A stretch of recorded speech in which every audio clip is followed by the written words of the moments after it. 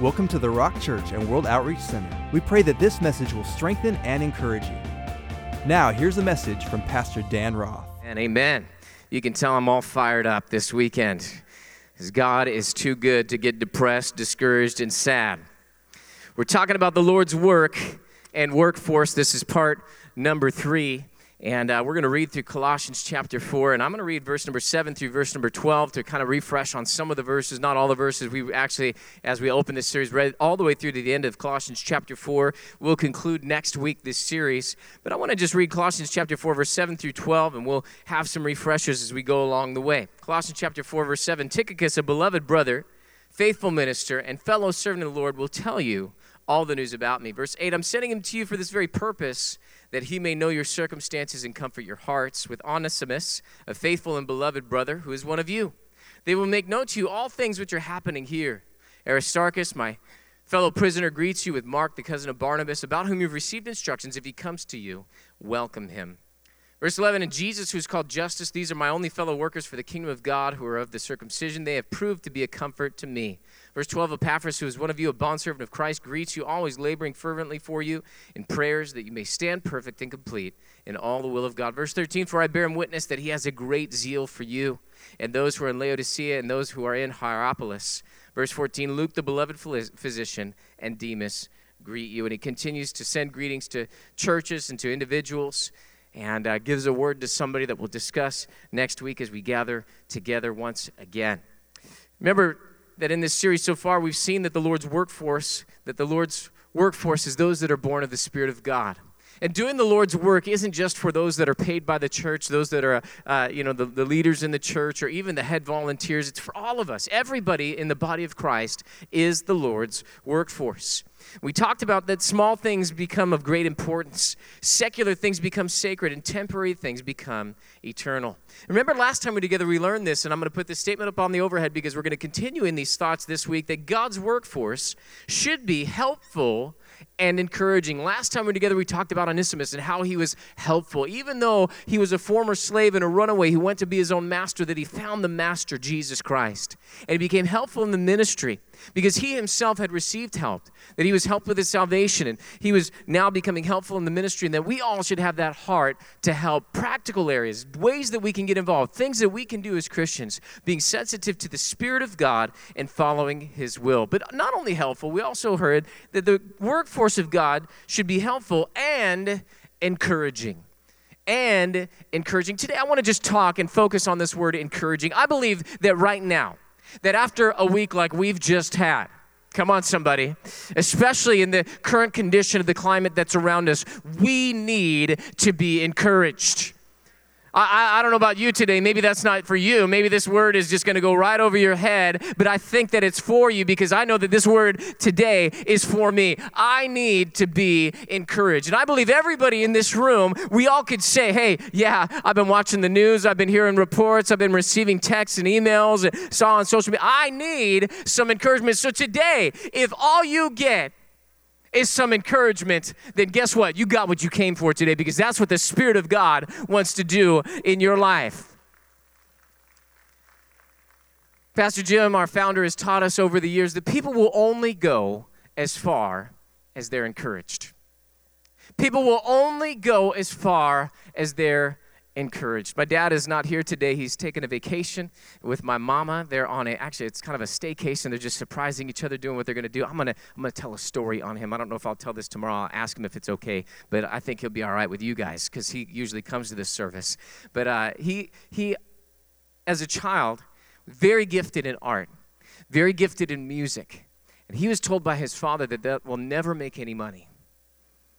That what are you doing? You're wasting your time. And so he just followed in his father's footsteps, working for the phone company all his life, but continues to serve. And now, I mean, my goodness, this guy is on genius level, especially when it comes to computers. He actually wrote the program for our church that checks in all the FDC clients and that sort of a thing.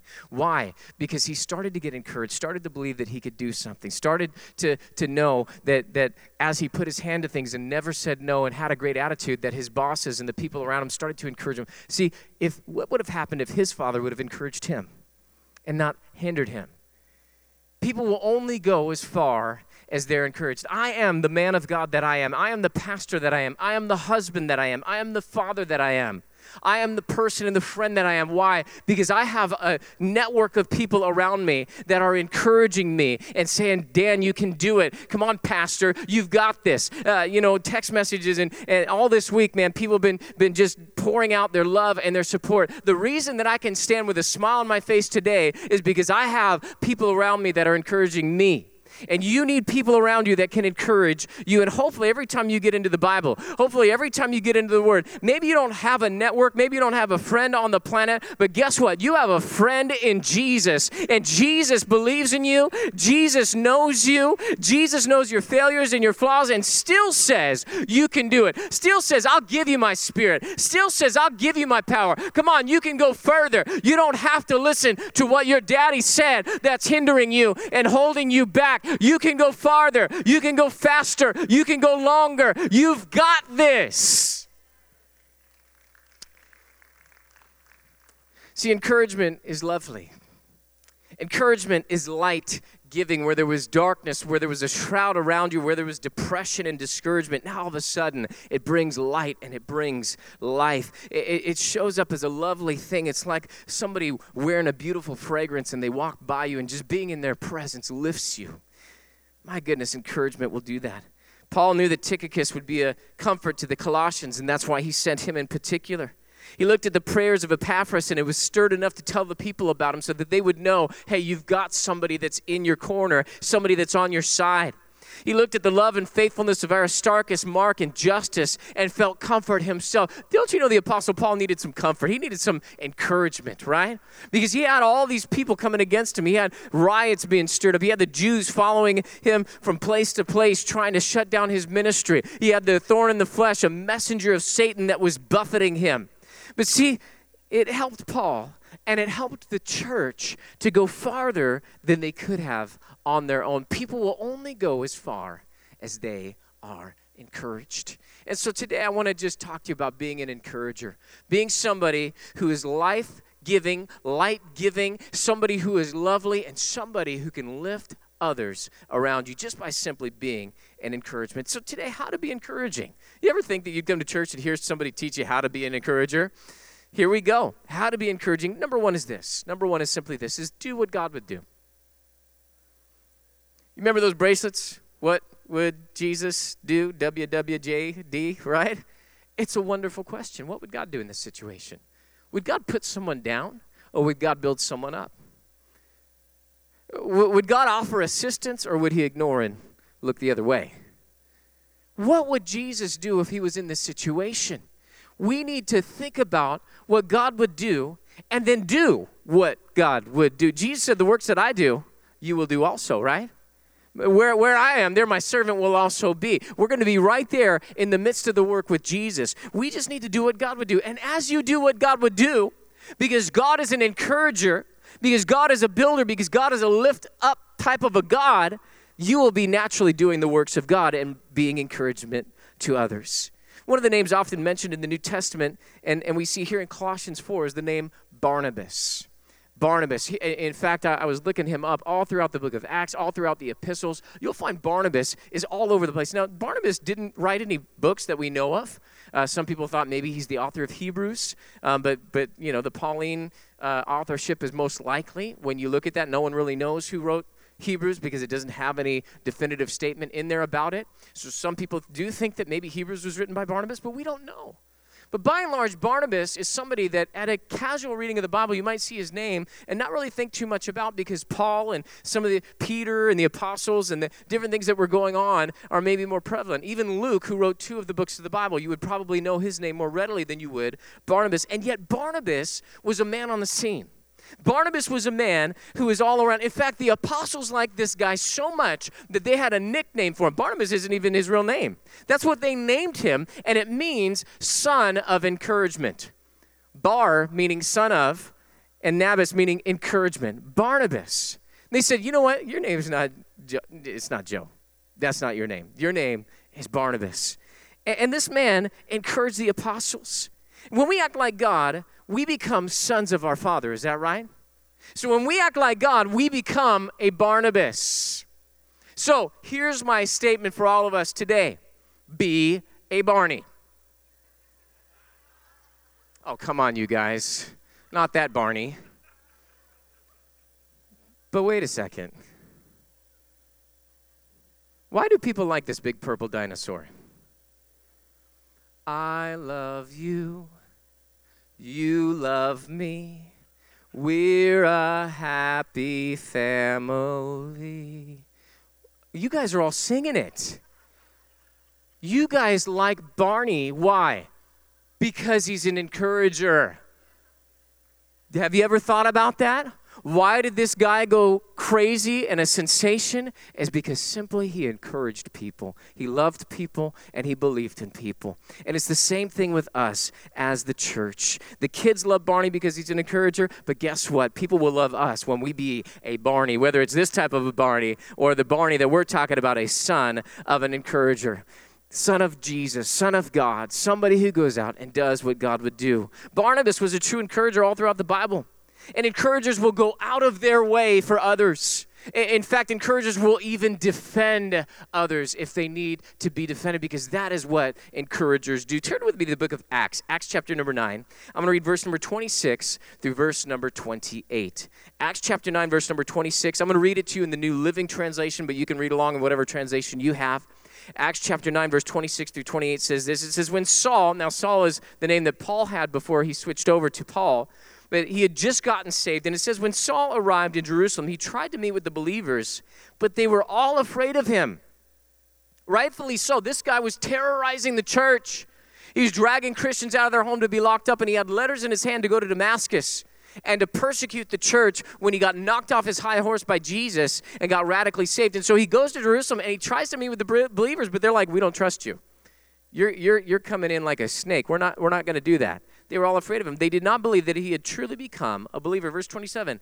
Then Barnabas comes out and starts singing, I love you. Barnabas brought him to the apostles and told them how Saul had seen the Lord on the way to Damascus and how the Lord had spoken to Saul. He also told them that Saul had preached boldly in the name of Jesus in Damascus. Now listen, Barnabas simply believed the best in someone else. This guy's not a terrorist. He was knocked off his horse, and guess what? He was also preaching in the name of Jesus. Come on, guys. Let's bring him in. Let's raise this guy up. He's an asset. He's not a liability. He's not going to persecute us. He's going to bless us and going to build us. This guy, God has big plans for him. Come on, let's bring him along. And look at what happens after Barnabas gets involved. Verse 28, so Saul stayed with the apostles. He got an upgrade, didn't he? He wasn't just hanging out with the church, the believers. Now all of a sudden he's hanging out with the leadership. Why? Because Barnabas got involved. He learned from the apostles and went all around Jerusalem with them. With who? With the apostles. Preaching boldly in the name of the Lord. Wow, all because Barnabas defended him and got involved in building this man, not breaking him down. Now, this isn't an isolated incident either. You'll find Barnabas took John Mark with him on a missionary journey with him and Paul, and all of a sudden you find out in one of the scriptures that John Mark went home, probably got homesick, missed his mama, that sort of a thing. That's just my thoughts, my conclusion. Maybe he just said, this missionary work isn't for me. I don't know what happened. But at one point, he went back to Jerusalem. And then Paul went to Barnabas and said, hey, Barnabas, let's go back and talk to all the church. Let's go and see how they're all doing. Barnabas says, good, I'll go get John Mark. Paul says, no. What are you talking about, Willis? He abandoned us. That kid's not good for anything, you know? And so Barnabas says, no, we're going to bring him with us. We have to. He's good. He's useful in the ministry. No, we're not bringing him with us. The argument got so bad, Paul finally said, that's it. You want to take him? You take him on your own. I'm not going with you. I'm taking Silas. And they went one way. Barnabas and John Mark went the other way. And they were divided at that point. But then all of a sudden you find Paul in the book of Colossians saying, if John Mark comes to you, welcome him. Not putting him down. Welcome him. Receive him. Another place you'll find him in Timothy talking about bring John Mark with you because he's useful for me in the ministry. What happened? Could it be that Barnabas took his little nephew, raised him up, and encouraged him just like he encouraged Paul just like he'd encouraged the apostles, just like he encouraged others. Raised this young man up to where this young man no longer was a fool, no longer was an abandoner, no longer was not useful. Now all of a sudden, he becomes someone who is useful in the ministry. Let's be a Barney, and let's encourage others. Can anybody say amen?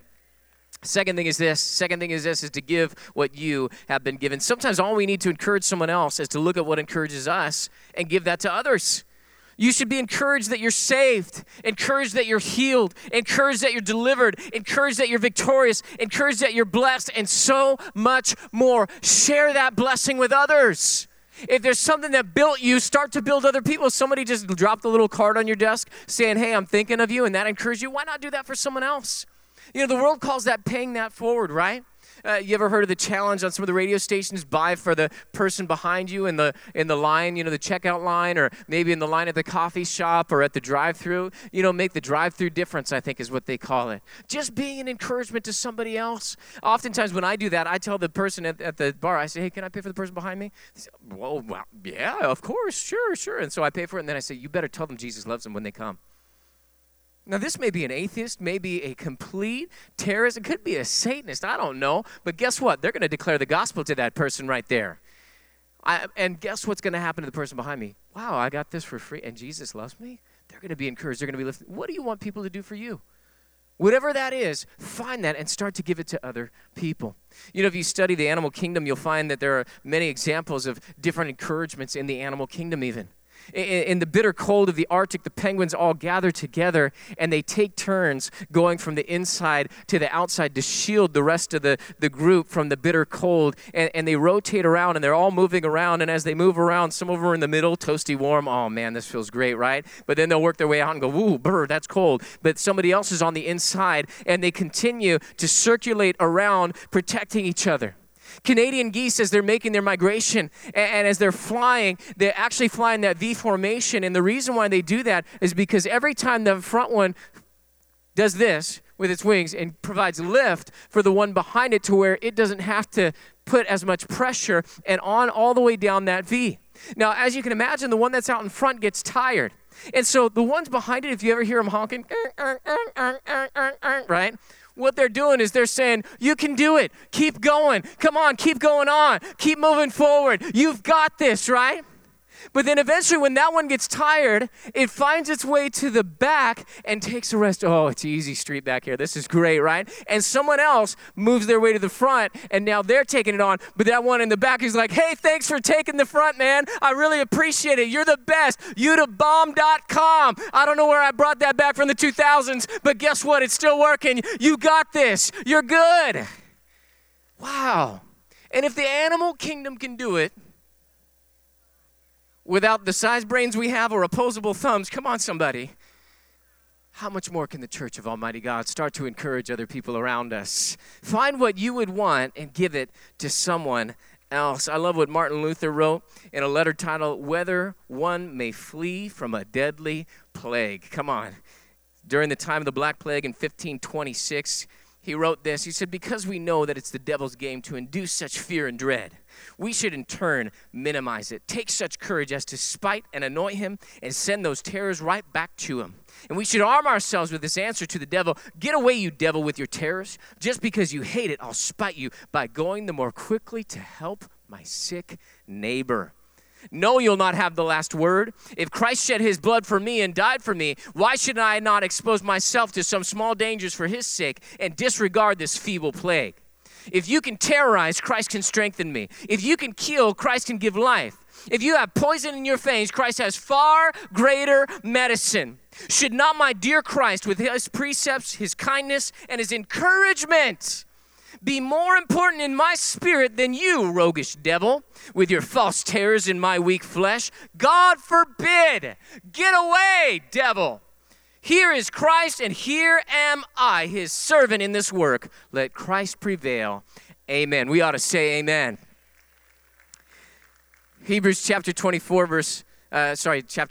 verse 24 and verse 25 in the New Living Translation once again says this. It says, let us think of ways to motivate one another to acts of love and good works. Verse 25, and let us not neglect our meeting together as some people do. but encourage one another. Somebody say encourage. Oh, somebody say it again, say encourage. Encourage one another, especially now that the day of his return is drawing near. Last thing for us today, how to be an encourager, is speak faith. Do what God would do. Find out what you want done for yourself and do it for somebody else. And speak faith.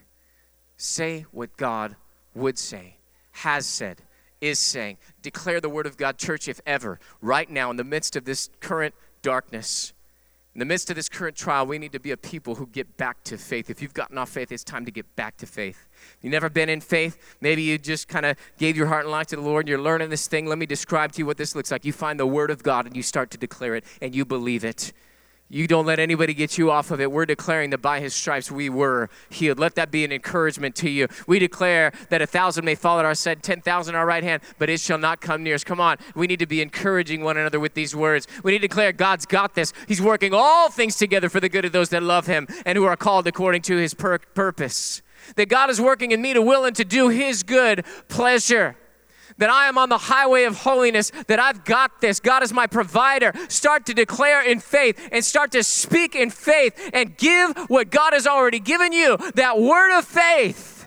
It's time for the believers to speak up. 2 Corinthians 4:13 and 14 in the Message says, we're not keeping this quiet. No, we're not keeping this quiet, not on your life. Just like the psalmist wrote, I believed it, so I said it. We say what we believe, and what we believe is that the one who raised up the Master Jesus will just as certainly raise us up with you alive. Let the redeemed of the Lord say so. We need to speak faith. Come on, somebody ought to give the Lord a praise for that today. How do we be an encourager? Number one, do what God do. Number two, give what you've been given. And number three, speak faith. I think we ought to speak a faith declaration right now. Would you guys like to do that? Everybody say these words. Say, I do not have a spirit of fear, but of power, of love, and of a sound mind. Jesus heals me, delivers me, and leads me. I will be helpful and encouraging. I stand in the gap for our world to be saved, delivered, healed, and blessed like I am. In Jesus' name, amen. Now give the Lord a great big praise today. Come on. Thank you for listening to the Rock Church and World Outreach Center. If this message spoke to you, please share it with us. We'd love to hear from you. You can find more information at www.rockchurch.com.